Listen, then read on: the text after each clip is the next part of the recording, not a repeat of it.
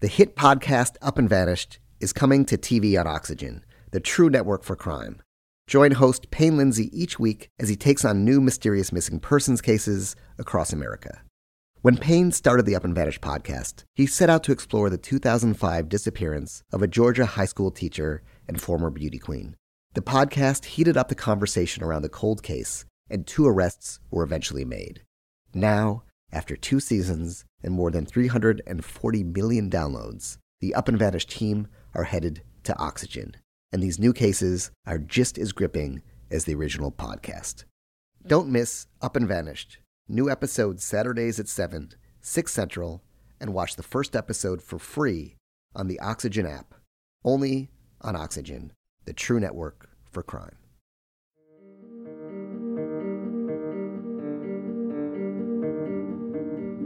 I want to sit here and be able to have good thoughts of Matthew and laugh at all the memories and all the time I shared with him and stuff. But it's like, how can I do that until I know I can confirm that he's no longer here? You know, I know in my heart something happened to him. You know, people, when they find bodies, it's like you don't hope that's him, but it almost would be better to have an answer rather than doing this, because this is awful. This is the story of Matthew Weaver.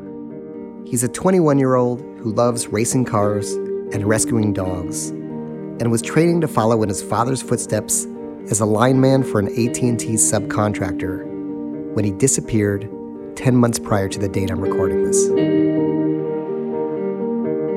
What's different about this from the Adea Shabani case is that it took place in my backyard in Malibu, California. And on August 10th, 2018, just moments before he went off the grid, Matthew Weaver left a very strange cry for help behind.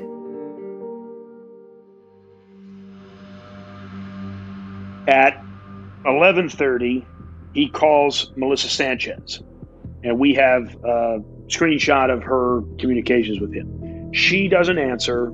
She texts him back at 11:49 saying, "I'm at work, what's up?" Then he texts her back, and I'm going to read this to you just as he wrote it. And he said, "Like some crazy is going on shit going on." Second text right after, "I just to talk while I have the chance." Those were his final communications.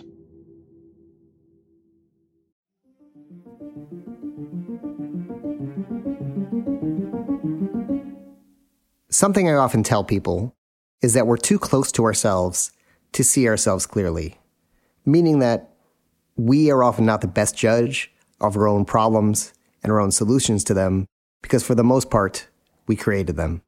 So one of our sponsors is BetterHelp, and they offer online counseling.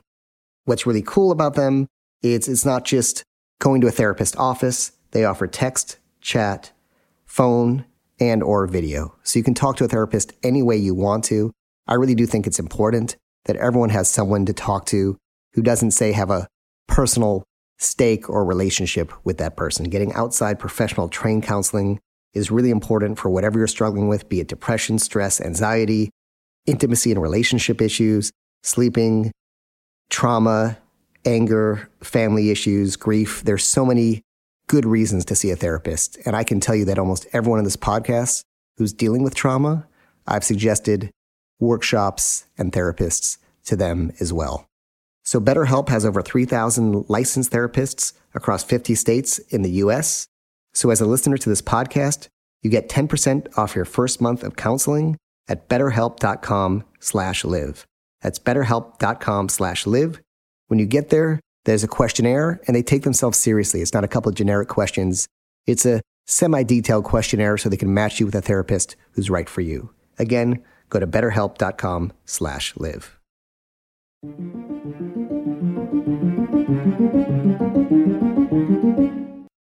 I'm a big supporter of Ring.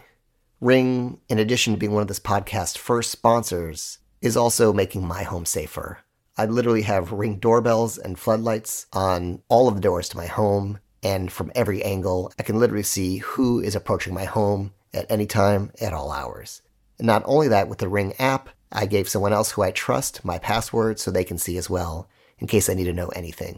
It may sound like I'm paranoid, but if you're doing this podcast, and especially the next season of this podcast, you're dealing with some people who are capable of anything.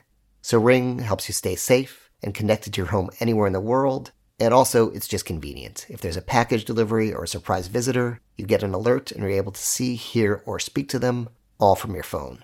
As a subscriber to this podcast, there's a special offer on a Ring Welcome Kit, available right now at ring.com/lost. The kit includes a video doorbell and a Chime Pro, which is just what you need to start building a ring of security around your home today. Go to ring.com/lost. That's ring.com/lost. Appendix 3. The Strange Case of Matthew Weaver.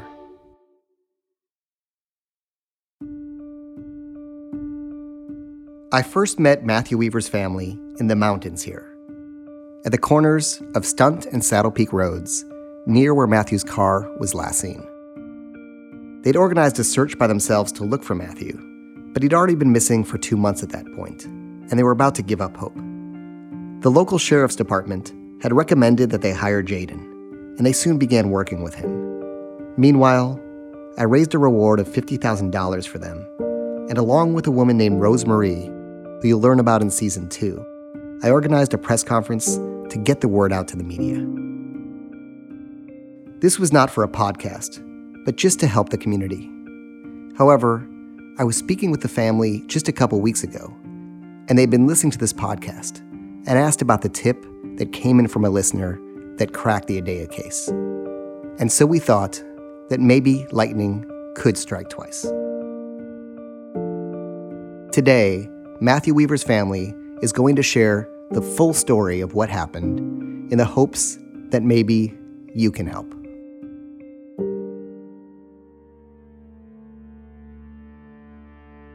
Listen really carefully as we walk through it, especially the details from the morning Matthew disappeared. And at the end of this podcast, I'm going to make some very specific requests. Even if you don't have direct information or direct knowledge of the people involved, even if you don't live in Los Angeles, there are specific ways that you can actually help solve this case. So let's begin with getting to know Matthew Weaver a little bit better. This is Matthew's stepmom, Brooke. If I could describe Matthew to people, I mean, on the outside, he always just was, appeared so cheerful, so happy. He was the kid that liked to make everybody laugh. Goofy, kind of clumsy and loving. He had a good heart. Matthew was the type of kid that honestly would help any person in need, a stranger off the street. He'd give you his last $5. He'd pull over and help somebody change a tire. He really had a good heart, really good heart. I noticed you're using the past tense for him. Yeah, I know. I always catch myself doing that too, but it's hard to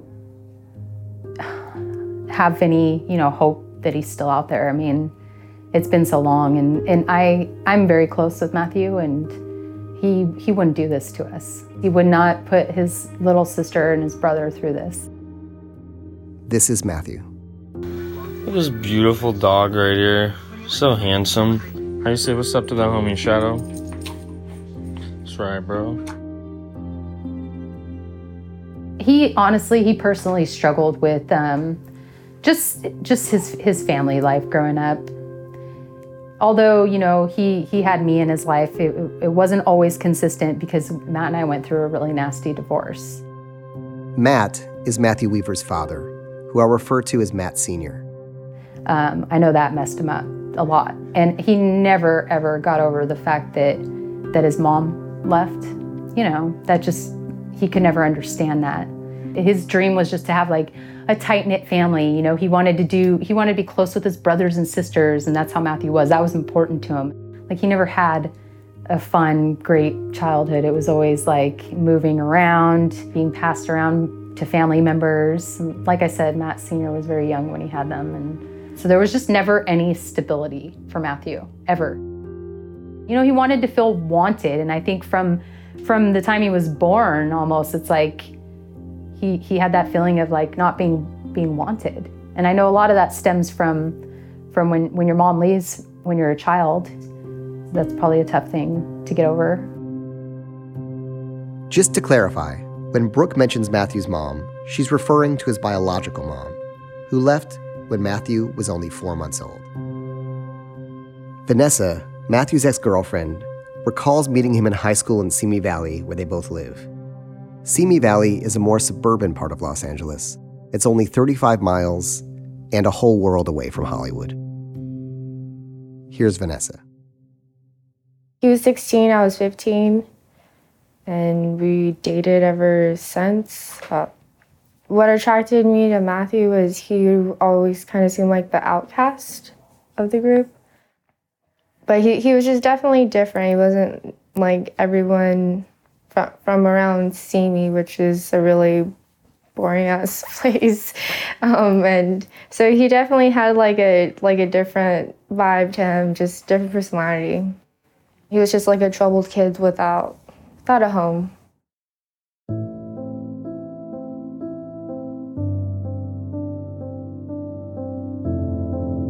Less than 4 months before he disappeared, after being kicked out of his grandmother's house, which really added to his feeling of being unwanted, Matthew moved into his own place in Granada Hills in the San Fernando Valley.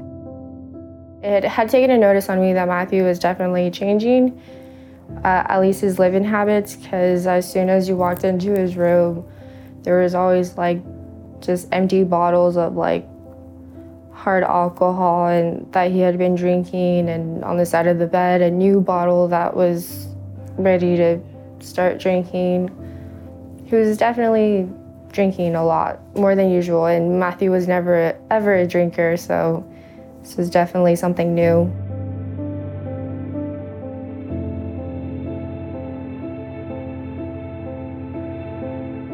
Hunter, one of Matthew's closest friends, continues the story. Yeah, I think definitely being on his own in the valley really took a toll on him, really being super independent. Matthew's, that's like my fucking brother. I definitely realized that he noticeably going through something. And when you say noticeably, what was it you noticed? Our friends have always partied. Everyone, Matthew, never really, I felt like never got into drugs up until maybe a year prior. He'd always drink. His drinking was definitely a problem. It was expressed by his friends that it was a problem, but he kind of dusted it off. He's like, it's alcohol. Doing coke got more frequently, doing acid got more frequently. And it wasn't up until maybe, a couple weeks before he went missing that he was like, all right, maybe there's an issue here. He was missing work, getting caught by his dad doing drugs. But he was going through a lot of shit. And then one day, 2 or 3 months before he disappeared, Matthew began asking Hunter for a gun. I told him that I was worried. We got in a kind of little argument because he was very persistent about asking me to see if I could get him one. I think part of it, is he didn't really trust banks. He always carried cash around on him. And, we're men. I think every man probably goes through a phase where he's like, I want a gun.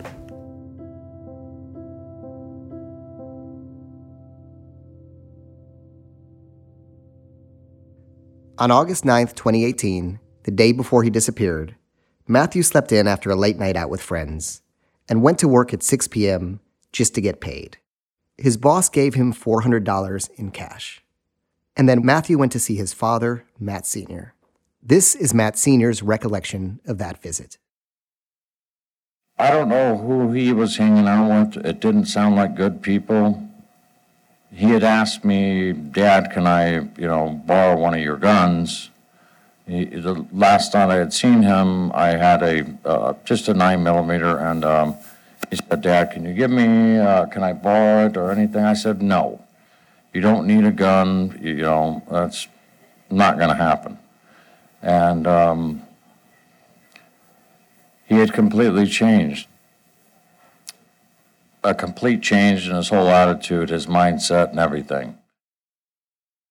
That night, Matthew did something very unlike him. He asked if he could take a photo of his father's gun. He then posted a picture of it on Snapchat with the words, "Game over," beneath it. Afterward, Matthew went to see a member of his friend group that he'd only recently started spending more time with, Melissa Sanchez. She was the last person that Matthew Weaver is known to have seen. Here's Jayden with the details. Right, so what we know is that about 9 p.m.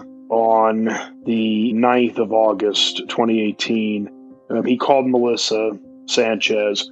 Her friends call her, she goes by Mel Sanchez. I would not really a girlfriend, just kind of a girl that he's hanging out with. She lives in Chatsworth. As far as we know, she works at a shoe store in the Topanga Mall. And so he called her around 9 o'clock and met up with her. And then they kind of just went around that night. They went to a Walmart in Porter Ranch. They got gas. They went down Sepulveda, and they went to some unknown location and bought cocaine from someone. Then after buying that, they went to a marijuana dispensary. Basically, they had the cocaine, they had the marijuana. They sat in front of Melissa's house until about 5 a.m. that Friday morning. She claims that during that time, Matt got very emotional. He was sort of venting to her about his life and just problems that he was having. She said that he was basically in tears. She said that whole interaction for her felt kind of awkward because, again, their new friend, she didn't really know him that well. So all that information we got from her. She said that then around 5 a.m., again, this is Friday, she got out of the car, she went into her house, and Matthew left.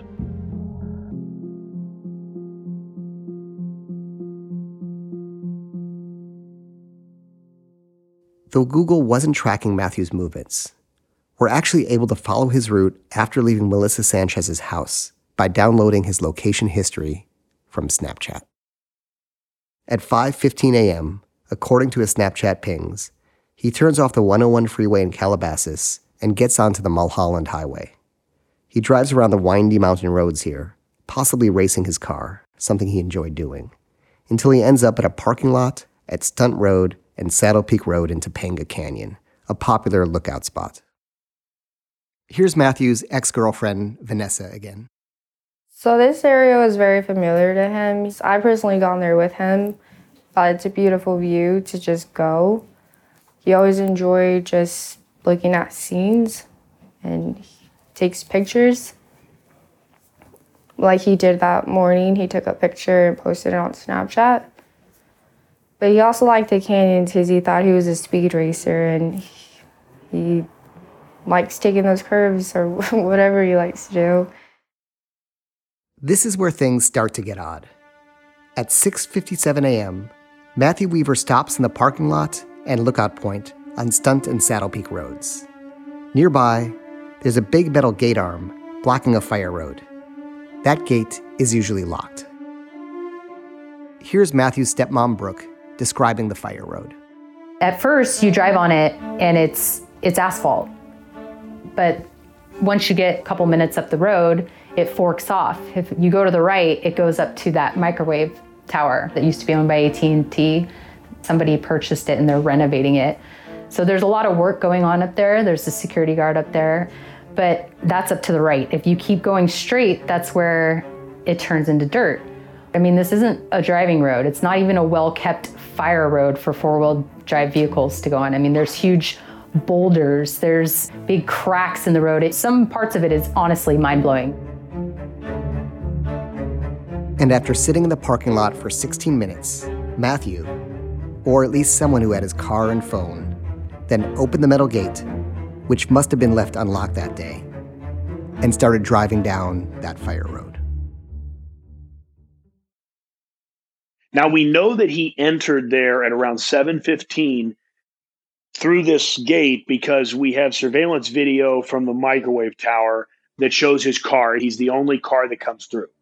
Then he goes off to the left onto a road that is very treacherous road. I mean, we're talking about a road that's definitely not paved. It's pretty worn down. There's a lot of crevices from like rain runoff and things like that. With his car, it's a BMW 3 Series. I mean, any reasonable person would believe that that is a one-way trip. Because this may be difficult to visualize, if you go to our social media accounts at Instagram or Twitter, it's Live Die LA Pod. I've put up a map of his driving route with timestamps, as well as photos of the area. We find his car at the end of that road, and it's actually kind of in like a precarious spot. What Jayden means by precarious is that the road is so narrow at this point that it's almost impassable. One wheel of Matthew's car is literally hanging over the edge of the mountain, and the front of the car is blocked by a small boulder. It would have been impossible to drive the car any further without going over the edge of the road.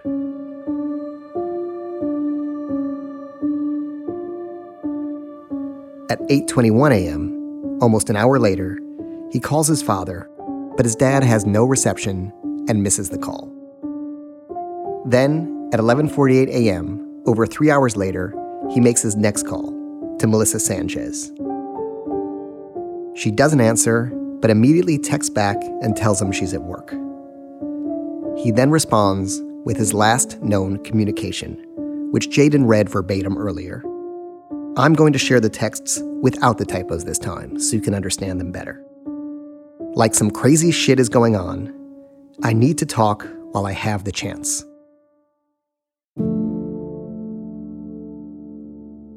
There are no texts and no Snapchat pings after this. An hour later, Melissa responds, "Are you okay?" But it's too late.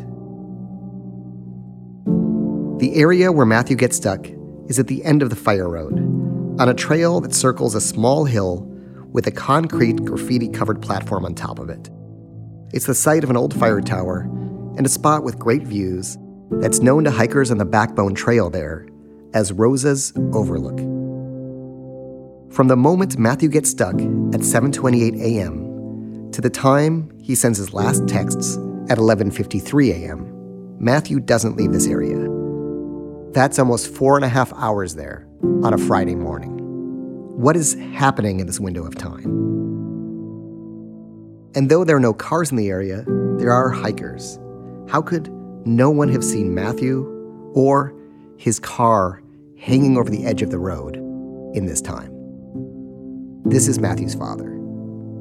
Some days I don't know what to do. I don't know how to go to work because every day I'm used to seeing him at work, and then I have to go to work and see him, and he's not there. I have to sit in the same trucks that he would sit next to me and go to work. I have to make myself get up and act like nothing is going on. I have to fake life to continue, because if I don't, then I will go in a deep depression that I do not want to come out of.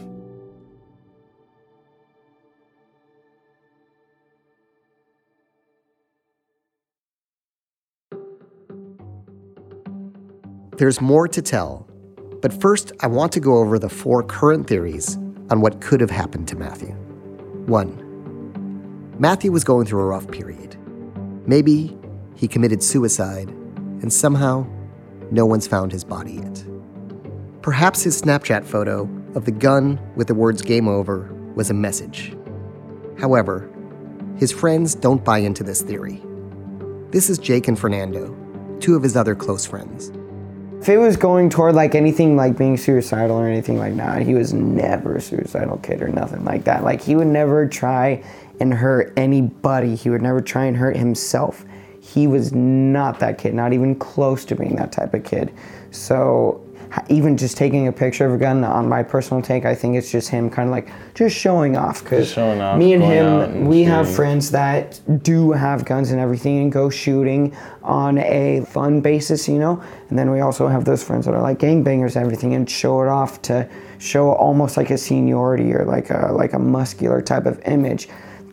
Him posting that picture, I think it was just like showing what he did. It wasn't him like saying, oh, I'm in trouble or anything like that, or I'm gonna do this or I'm gonna do that type of thing. I don't think of it like that at all. The second theory. Matthew had been indulging in drugs and taking acid. Maybe he was tripping so hard that he either got lost or walked off a ledge or somehow harmed himself. From how long I've known him and what substances he has taken, I don't think it's anything that would be that mind-bending to think that he's in a different zone, so to speak. Although, who really knows what he took? I don't think that he took any super mind-altering drug that made him think something like that.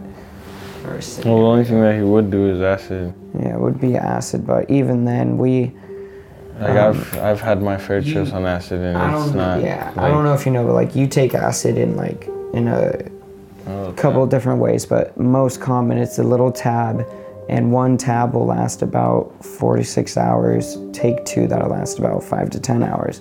And we've seen him take two and be completely okay the whole time. He could he can handle himself, yeah. Right. He could definitely handle himself.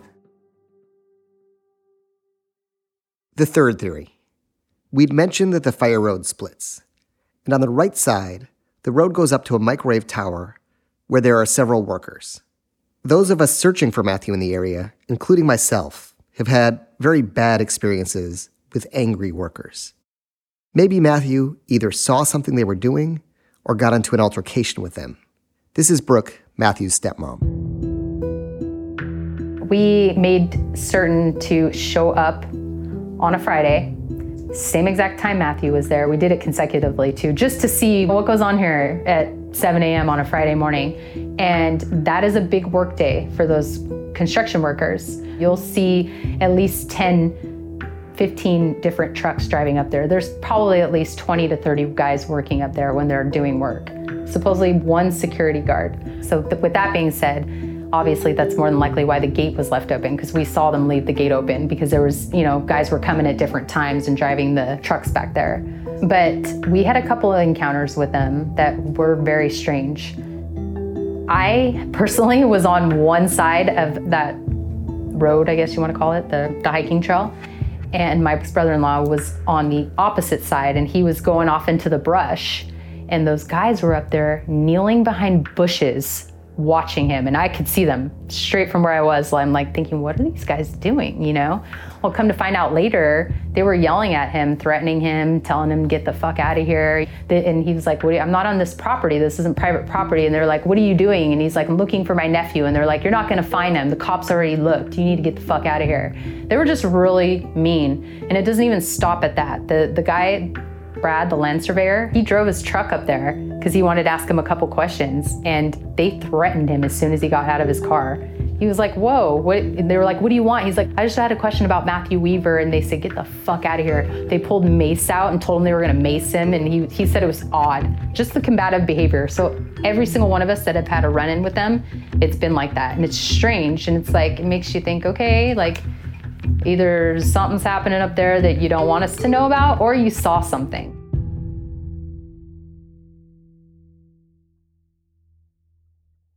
The fourth and final theory is that Melissa, or Mel Sanchez, knows something she isn't saying.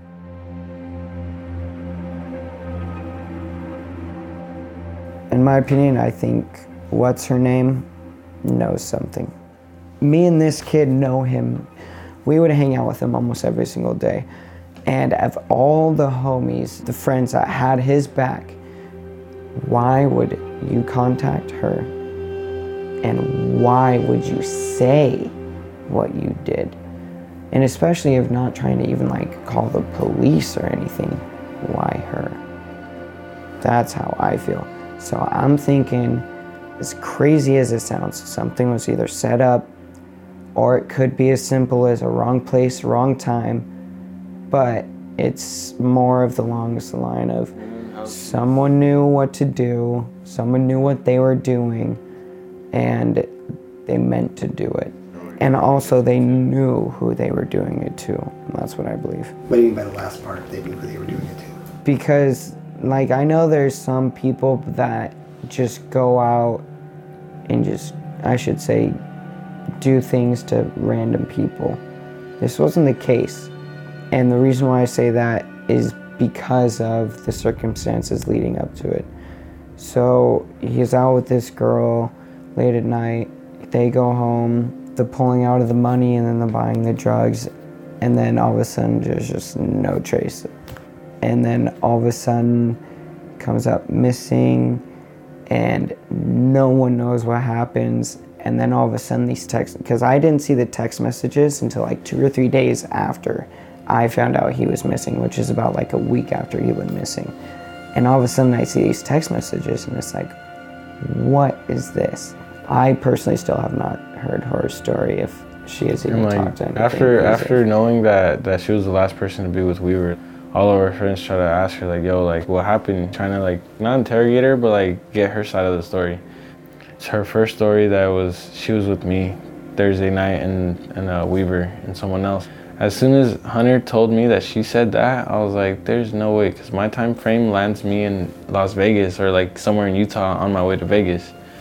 So, like, I was out of state till Friday. How could she be saying? So then when they confront her about that, she was just like, oh no, I meant it was just me and Weaver.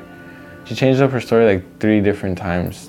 Every time someone asked her about like what happened. So she took me off everything. Like even to this day, I don't think I have run anything. And she's completely exited like from talking to a lot of people from Simi Valley.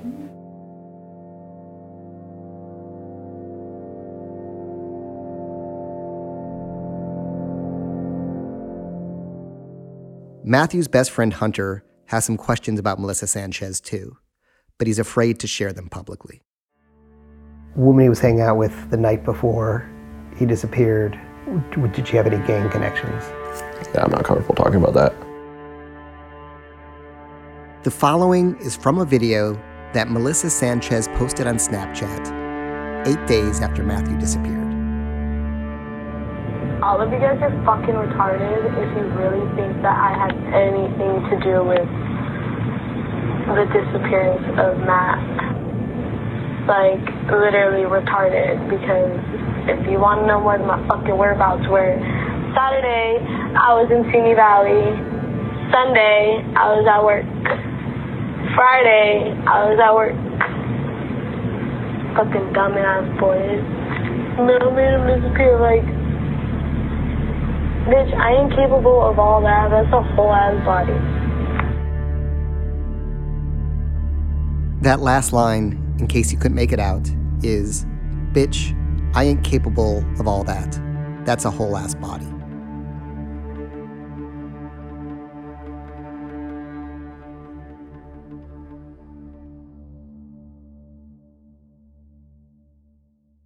Melissa did not return calls and texts seeking comment. As I speak, Jayden is in Simi Valley trying to track her down so that we can talk to her in person and at the very least, find out what Matthew talked about with her that night, which the family still doesn't know. I will either update this episode or add a new episode if we're able to speak with her. However, there is more to tell. And this, to me, is one of the most upsetting parts of the story. In January of this year, frustrated by the lack of progress, we tried an experiment. A drone pilot named Brad Baker took 797 aerial photographs of the area around Rosa's Overlook, where Matthew's car was found. We then crowdsourced the analysis and sent out a press release offering a reward to anyone who could find evidence in these photos leading to the discovery of Matthew Weaver. And almost 3 weeks later, someone spotted a tiny red and blue dot that looked a little like Matthew's Angels baseball cap in the brush just beneath the fire lookout. Matthew's stepmom and sister went to check it out, and here's what happened. We weren't sure, we honestly weren't certain like if that was even the hat or not, but we definitely, that same day, I'm like, Colleen, I'll leave work right now. Let's go up there and look, because the guy who took the drone photos, he geotagged everything, which was amazing, very helpful. So we were able to get the exact coordinates of the hat. And once we got up there, I realized how close it was to that platform. It was almost amazing like that we missed it. Vanessa, Matthew's ex-girlfriend, located the online receipt for the hat, and it was, indeed, Matthew's Angels baseball cap. This was the first break in the case in some 5 months. There was also a torn up white t-shirt that appeared to have like old blood on it. That was pretty close to the hat also. The hat, we know 100% it's Matthew's. That was unquestionable, but the shirt, we want to know, like, that's Matthew's shirt. That tells a huge story, because that's a torn shirt with blood on it. That would give us an indication like something happened to him right here at the spot. And what was your feeling when you first found that? When I first found that hat, my stomach dropped, I instantly just cried. I'm like, we had gone that whole time, since August, with nothing, not even a trace of anything. We were hoping to at least find like a shoe, a wallet, something, nothing. And then, finally, I don't even know how to describe the feeling, but it's like, I don't know. It's this, I can't even explain how it feels to live this life right now. As soon as they found the hat and the shirt, Matthew's family called law enforcement to retrieve them. They were careful to preserve the items so that they could be tested for Matthew's or someone else's DNA. The local Lost Hills Sheriff's Department in Malibu picked up the items. However, and here's where things get bureaucratic, technically, the case belongs to the Los Angeles Police Department because Matthew lives in Simi Valley, which is in the LAPD's jurisdiction. So the local sheriff's department wasn't able to do anything with the items other than contact the LAPD to pick them up and test them. Lost Hills came because we were in their jurisdiction at that point, and they recovered the items from us, and they literally had them for months before LA even came and picked them up. So, we were calling every few days, and they were like, no, they're not answering our emails. So, they just sat over there for a couple months, and finally, they ended up retrieving them from us. Just a few weeks ago, almost 4 months after the items were originally found, Matthew's sister, Colleen, received the following email from the LAPD detective assigned to the case. Good morning, Colleen. Our serology DNA unit would not be able to process the property that was found, the baseball cap and the pieces of white t-shirt, due to, at this time, there is no evidence of a crime. However, we are requesting Matthew's complete dental records. What's infuriating about this is not only are they not testing the items after all this time, but the LAPD refuses to give these items back to the family so the family can test it. So the biggest lead they have, in 9 months, there's nothing they can do about it. And let's not overlook the fact that they're just now asking for Matthew's dental records.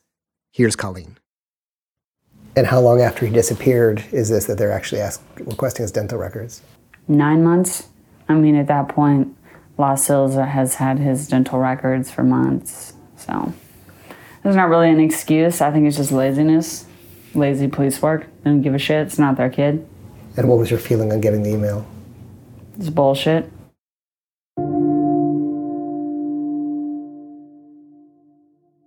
And that's where things stand today in the case of Matthew Weaver. Bullshit. Of course, we're not done. And we will do everything we can legally to get those items back. Meanwhile, the family is asking for your help in the following areas. 1. If you're in or visiting Los Angeles and plan on taking a hike, why not check out this area, Rose's Overlook? We will post a map of the location on our social media page at Live Die LA Pod. And be sure, if you do find any remains, not to touch or disturb them. Just call 911. If you find anything else suspicious, contact us immediately. 2, if you're involved in a search and rescue team or organization and want to make searching this area a project, contact us and we will make the right law enforcement contacts for you. 3, if you're good with programming, the family would like to create an online grid of the area that would be publicly posted. This way, people can search different areas of the grid and mark those squares each time they're searched.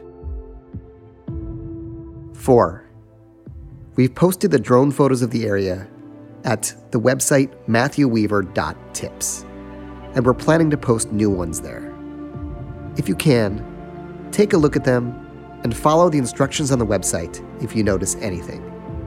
Besides the angel's cap, Matthew was last seen wearing black Dickies pants, a white or black plain shirt, and red sneakers. Most people look at the first 100 or so photos and then give up, so try starting in the middle or at the end of the set. And finally, if you have any information about Matthew Weaver, or about anyone mentioned in this podcast, or if you know anyone who was in the Roses Overlook area of Topanga Canyon on August 10th, 2018, please email us at livedila@tenderfoot.tv or call us at 213-204-2073. We're happy to keep your name and your identity completely anonymous. We just want any information, no matter how insignificant it may seem to you. Thank you for listening, and from the bottom of my heart, thank you to those who choose to get involved in the search for Matthew Weaver. I truly believe that together we can find him and help end this agonizing uncertainty for his family.